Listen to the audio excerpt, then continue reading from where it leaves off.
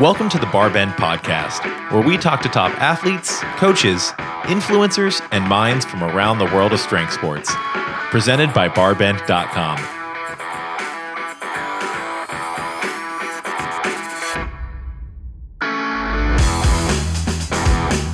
Today on the Barbend Podcast, I'm talking to Will Ahmed, the CEO and founder of Whoop.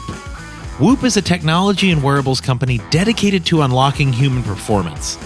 The Whoop strap device uses heart rate variability and some really cool intuitive software to help athletes of all types track and quantify their recovery and sleep. Will founded Whoop while he was still a student at Harvard University, where he played squash and conducted research on athletic recovery.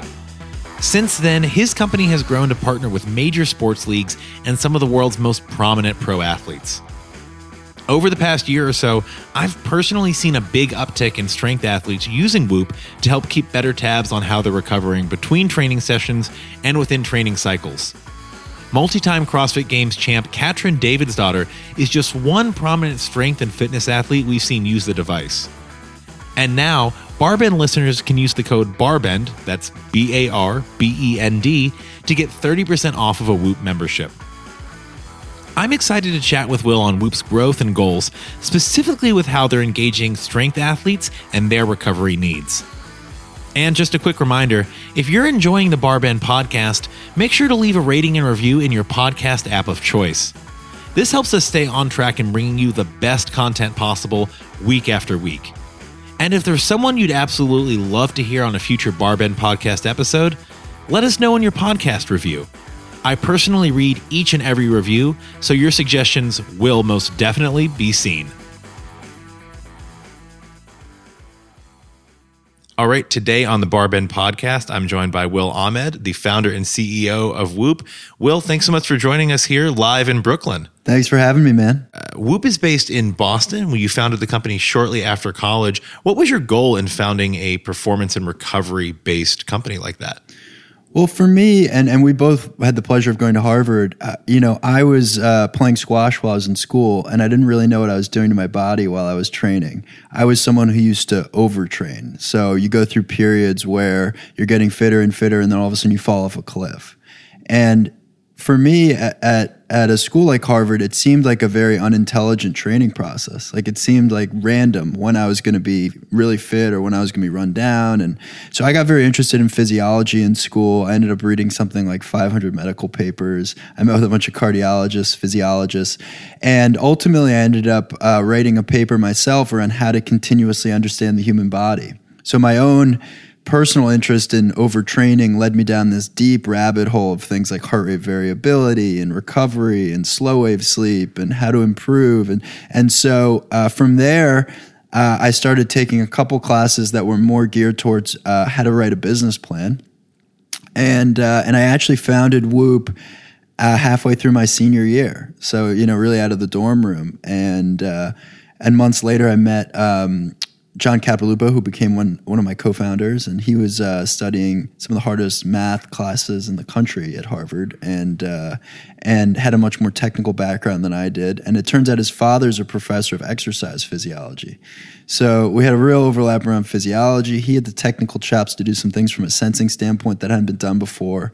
And I had a vision for how to build a product for coaches and athletes and beyond. And so that was really the beginning of it. And that was, it's the summer of 2012. We sort of were off for the races. So that's a lesson for all the college students listening to this podcast. This is what happens when you do the reading. You found a successful company in college. You grow it after. It becomes a massive runaway hit in the sports community. And I really love your questioning mindset that you had there, because in college, they always teach us to test, retest, use the data points. It's something that we see in business. It's something that we see in so many aspects of life.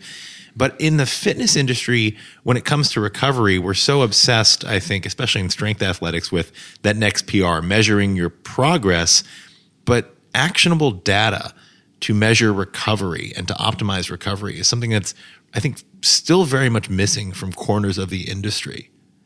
I think you're absolutely right. I mean, that I guess was was the core insight that I had in starting Whoop, was that I believed there was this massive overemphasis on what you were doing when you were exercising and massive underemphasis on the other 20, 22 hours of the day, right? Like it turned out that I wasn't overtraining just because of what I did when I was exercising. I was overtraining because I was also a student. I was also going out at night. I was studying all the time. And I wasn't getting enough sleep. So those things actually had a bigger factor on overtraining than just the specific exercise itself. Now, obviously, exercise can be a big component. But yeah, I think recovery, that's the single most important thing that Whoop has brought to market. This idea that every day you wake up with a score from 0 to 100%, red, yellow, green. How prepared is your body to perform? That is definitely the most important thing we've brought to market. In the early days of Whoop, when you're when you're testing some of the early technology, when you're working with athletes, using yourself and your team as guinea pigs, really, literally, what were some of the biggest surprises when it came to recovery and the body's response to overreaching that you saw in those early stages? Well, I think one thing that was fascinating was this concept around how to peak on a given day, right? So if you've got 20 athletes, doesn't matter what sport, and you've got a game on Saturday and today's Monday, a typical training plan will look like you want to train hard on Monday, Tuesday, Wednesday, taper Thursday, taper Friday, peak Saturday, right? The reality, though, is that each individual is experiencing something different over the course of that week. Like, everyone's bodies are unique. And so what I believed before starting Whoop and what has proven now to be true with data is that over the course of a week, you need to actually treat most individuals on a personalized training plan versus on these sort of macro team training plans. Now, inevitably, you're going to need to have team drills and whatnot. But from a pure cardiovascular load standpoint, you need to manage the guys who are already run down on Monday and Tuesday. You can't just push them over the wall. And then the guys that are still run down by the end of the week, you need to make sure they do even less. And one thing that's interesting about measuring strain is you can see even if someone's tapering properly. As your body is more recovered, as you get fitter, it actually becomes harder to tell the amount of stress that you're putting on the body. So people, especially college teams, will actually overtrain 2 days or a day before the game because they've started to get more rest and they're more recovered. And so when they do those drills, the drills seem easy and they don't realize that they're actually putting a meaningful amount of strain on their body. So all of this is to say is that you can really only manage what you measure. And by having, real data on things like strain and recovery, you can now start to balance them. Now, Whoop has really made a name for itself and continues to work very closely in the realm of team athletics for a lot of the big major leagues, the major pro sports. And something that the company has really made huge strides on in the past 18 months, 2 years, is targeting the individual consumer. Now, for our listening audience and our readership, it's a lot of strength athletes. It's a lot of people, who are powerlifters, weightlifters, CrossFitters, strongman athletes. They're interested in individualized recovery, which is something that Whoop was promoting and is promoting in the team sense. Breaking it down to how Whoop and the metrics you all measure, HRV, recovery, response to overreaching, how are you seeing that used and used effectively among strength athletes? Well, the important thing to understand for strength athletes is that you actually don't get stronger in the gym. Your body is breaking down in the gym and then it repairs itself, and that's how you get stronger. And the whole repairing process occurs primarily during sleep. So the fact that Whoop is the most accurate wrist-worn sleep monitor is a huge advantage in this regard. And in particular, we measure different stages of sleep. So the fact that we measure slow wave sleep really accurately is very important for people who lift weights, because slow wave sleep, as you know, produces 95% of your body's human growth hormone. Think about that. 95% of your body's human growth hormone is produced when you're in slow wave sleep. So if you're getting 30 minutes of slow wave sleep versus an hour and a half, that's having a profoundly different impact on how your body is building muscle from that gym session. And what we've seen in working with power lifters and working with some of the best CrossFitters in the world and working with people who train pretty seriously to build muscle is that actually the biggest gains for them can be made outside of the gym. It can be made really dialing in recovery, really dialing in slow wave sleep. And by the way, once you start measuring these things, again, you can manage them. So in the beginning, you may not get as much slow wave sleep as you like, but then you just start to realize, what are all these different things in my life that can affect slow wave sleep? How can I improve my slow wave sleep? So for me, I've gotten into melatonin before bed. I wear an eye mask now. I wear blue light blocking glasses that are supposed to boost REM and slow wave sleep. I sleep in a really cold bedroom, right? Really dark bedroom. All these things have helped me personally. Now, many of those things may help our listeners, but who knows, right? You want to figure out what's that perfect recipe for you. I think there's a misconception, or at least a conception, some of it potentially founded, in the strength sports community that fitness trackers aren't for strength athletes. And I think that's because over the past decade, strength athletes have been exposed to, marketed to, and bombarded by a lot of fitness trackers really that aren't designed for them and that don't improve their performance. They're fitness trackers that I think were designed more for triathletes, runners, things like that. A step counter isn't going to mean the same thing to a power lifter as it would to someone who maybe isn't interested in improving their PRs in those lifts. What I find really interesting is how Whoop is useful to, and these recovery metrics are useful to any sort of athlete. Are there any misconceptions you see, especially among strength athletes, that you kind of have to work to overcome when talking about the device, marketing the device?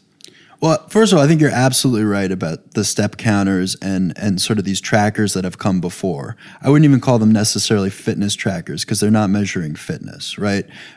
Steps is a completely irrelevant metric for a vast majority of the population, but especially people who lift weights, because here you are crushing yourself in the gym, and lo and behold, you only got 30 steps because you weren't moving your arms that much, right? Whereas you could be waving your wrist while you're speaking and you get a lot of steps. So steps, especially for weightlifters, is completely irrelevant. Now, to your point about how to optimize Whoop in order to get benefits from weightlifting, I think a lot of it comes down to understanding that our technology is actually flexible in the way you can wear it.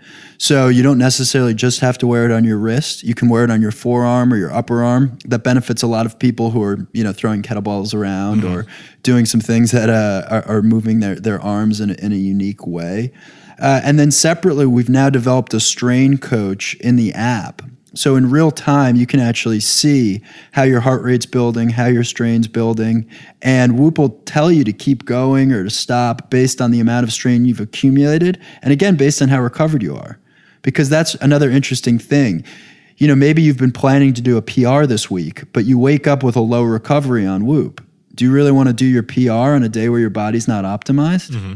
Probably not, right? So do you want to do that huge lift on a day your body's not recovered? Probably not. So that's where you can start to, again, manage these things and create a little bit of variability in your workout planning. What do you think is next? And we're jumping a little bit ahead here, so feel free to reel me back in on this. Sure. What do you think is next for Whoop on the consumer-facing side as far as evolutions of the device, what people are using it for now compared to what people could be using it for a few years down the road?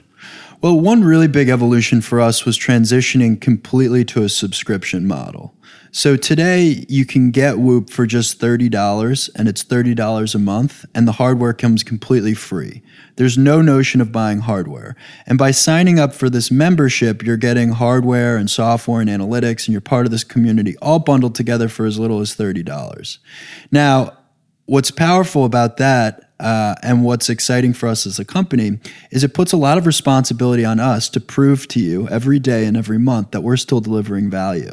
So you asked where we're going. For us, it's continuing to add amazing software features around understanding your body, add amazing analytics features around understanding your body. Because every month we need to keep fighting for that $30 so that you're getting value.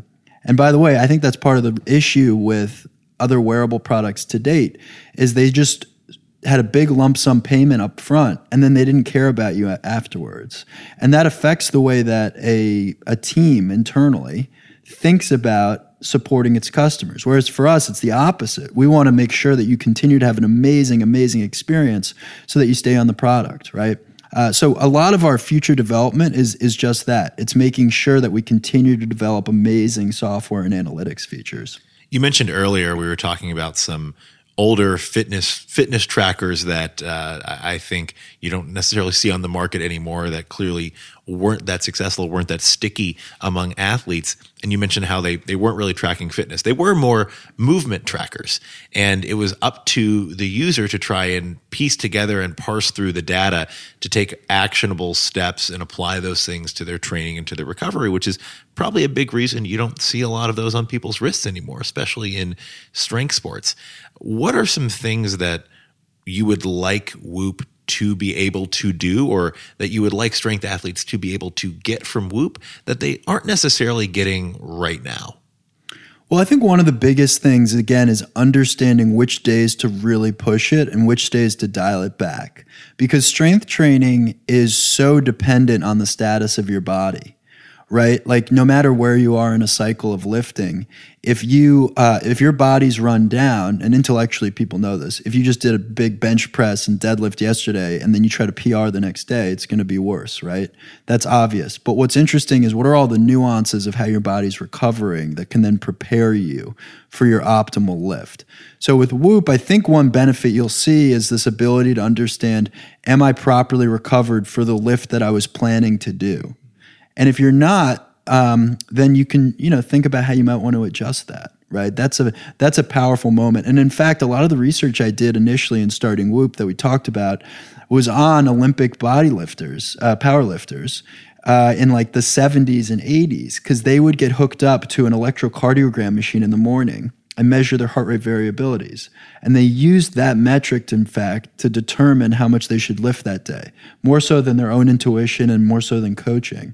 So now the fact that we're able to measure things like heart rate variability while you're sleeping just in the background, that's kind of a breakthrough. I think weightlifting, you're referencing weightlifting in particular, and that's my background.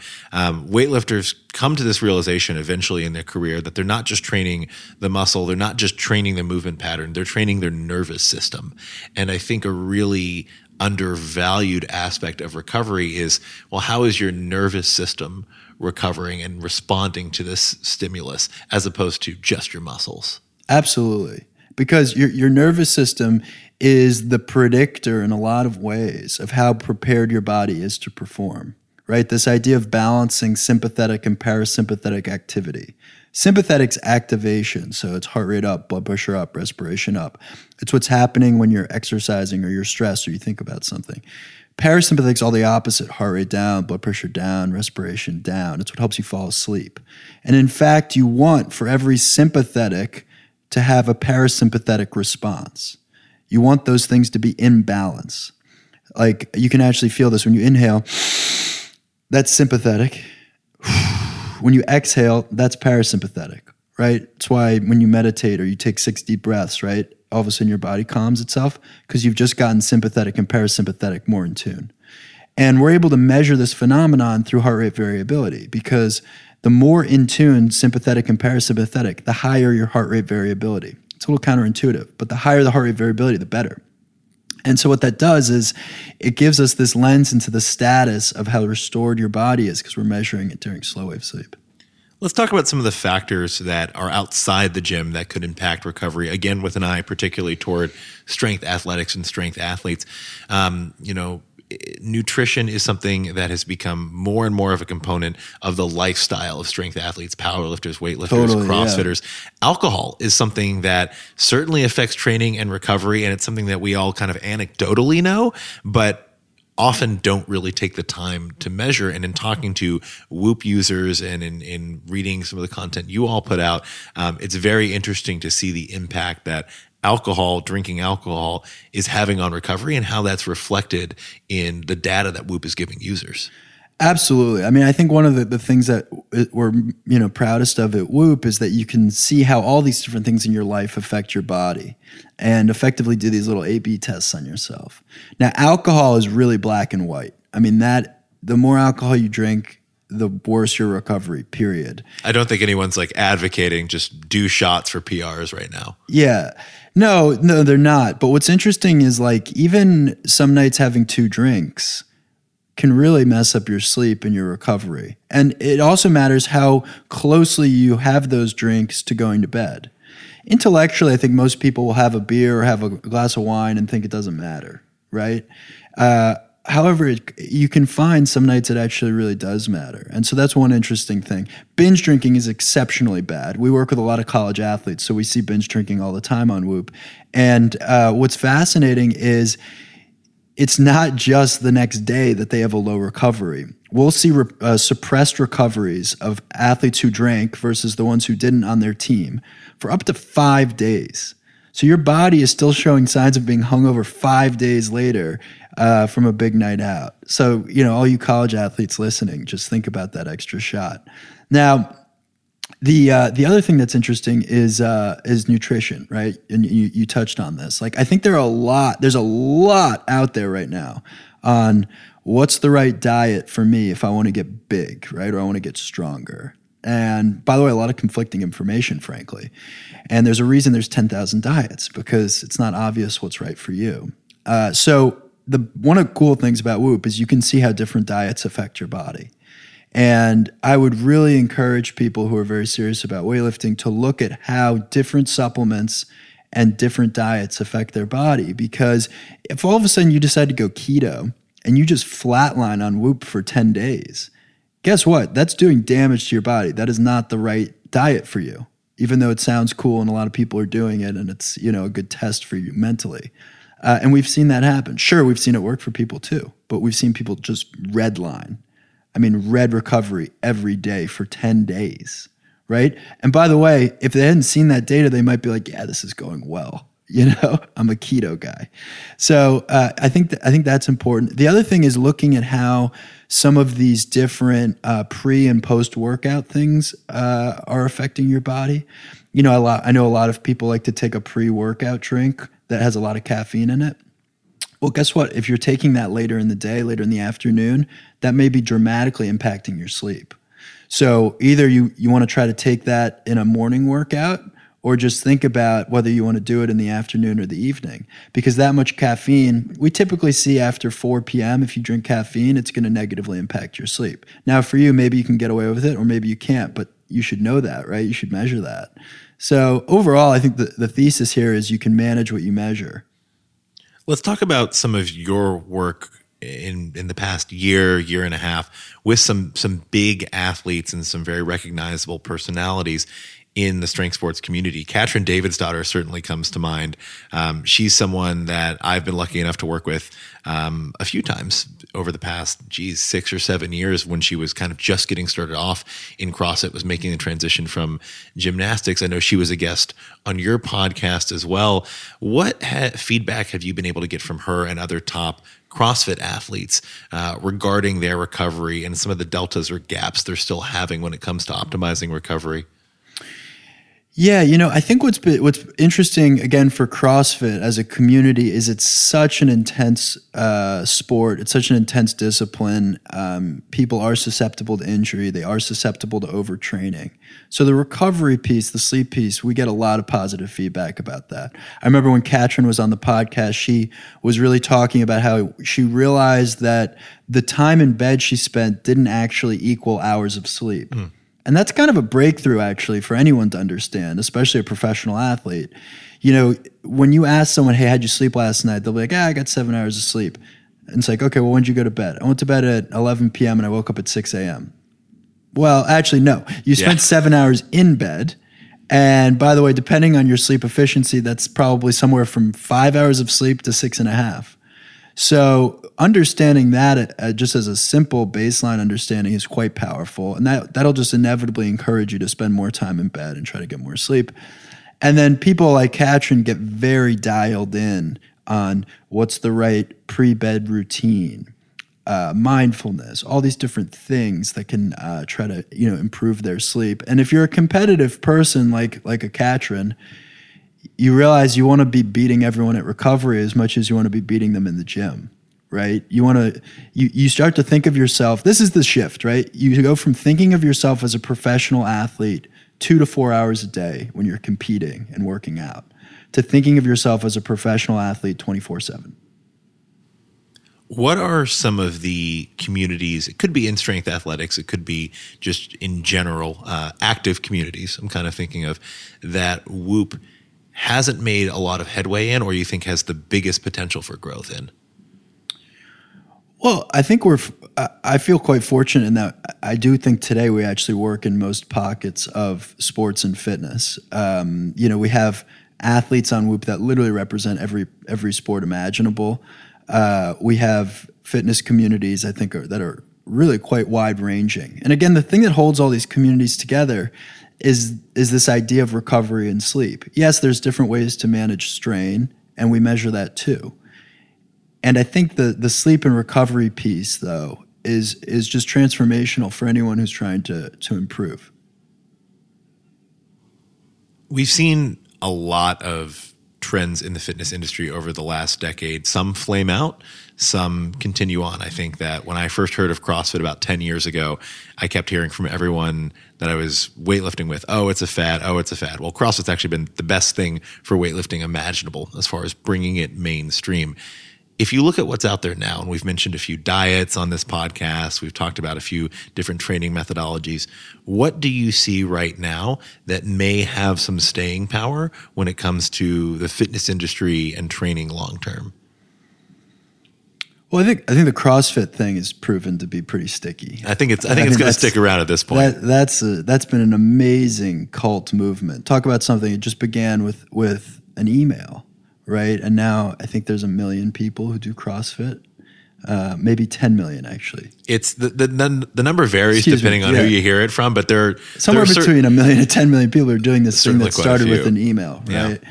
So and by the way, it's also a very disruptive type of workout. Right. It began with some kind of influence from Navy SEALs. So I think that's quite amazing. I think it also just shows you the power today of fitness, right? Fitness is a growing phenomenon. It's not slowing down.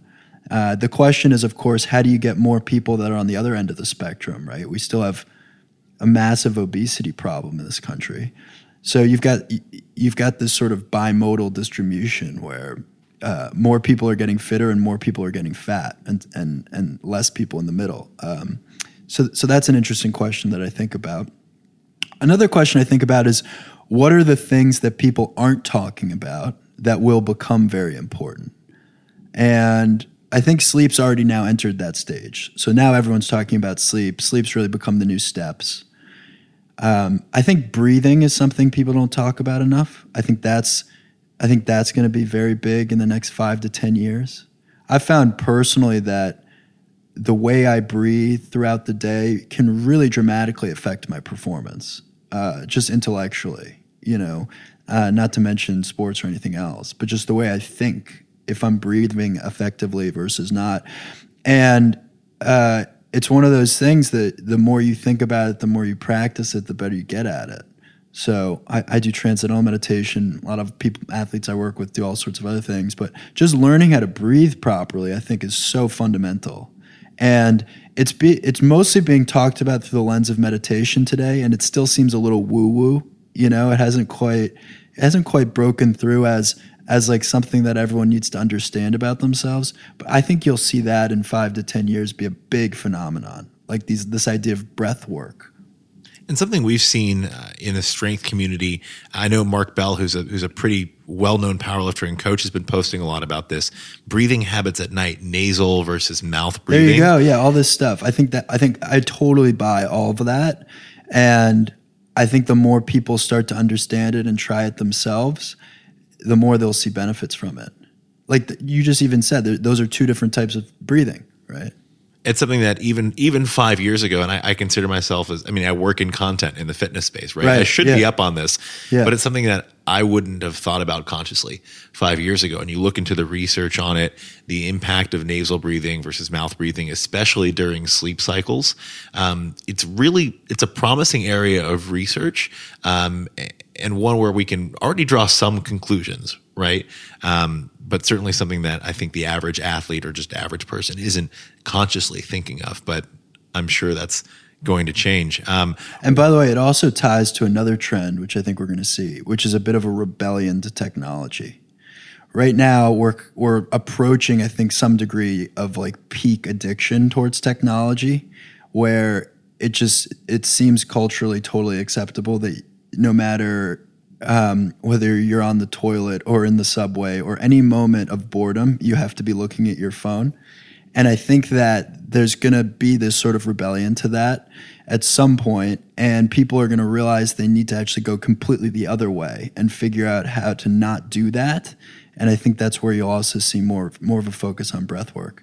As someone who founded and runs a tech company, yeah, does that scare you, or is it something that you think Whoop can position itself to, survive as we gradually and consciously disconnect? Well, the criticism that I have for other technology brands that dominate, so let's take Instagram, for example, is they're overdoing it a little bit. They're trying to create too much of an addiction engine. You don't need a push notification when someone likes your photo. You don't need 25 different forms of push notifications. I've gone into my phone and turned off all push notifications pretty much across everything. So this doesn't affect me. But a lot of the default settings end up being the default settings. And by the way, we think about it all the time at Whoop. Part of the reason that Whoop doesn't have a screen is we want it to be passive. We want you to choose when you want feedback from a coach. Right? So Whoop doesn't have a screen. It's mostly material. In fact, we want it to disappear on your body. We don't want you to think about it.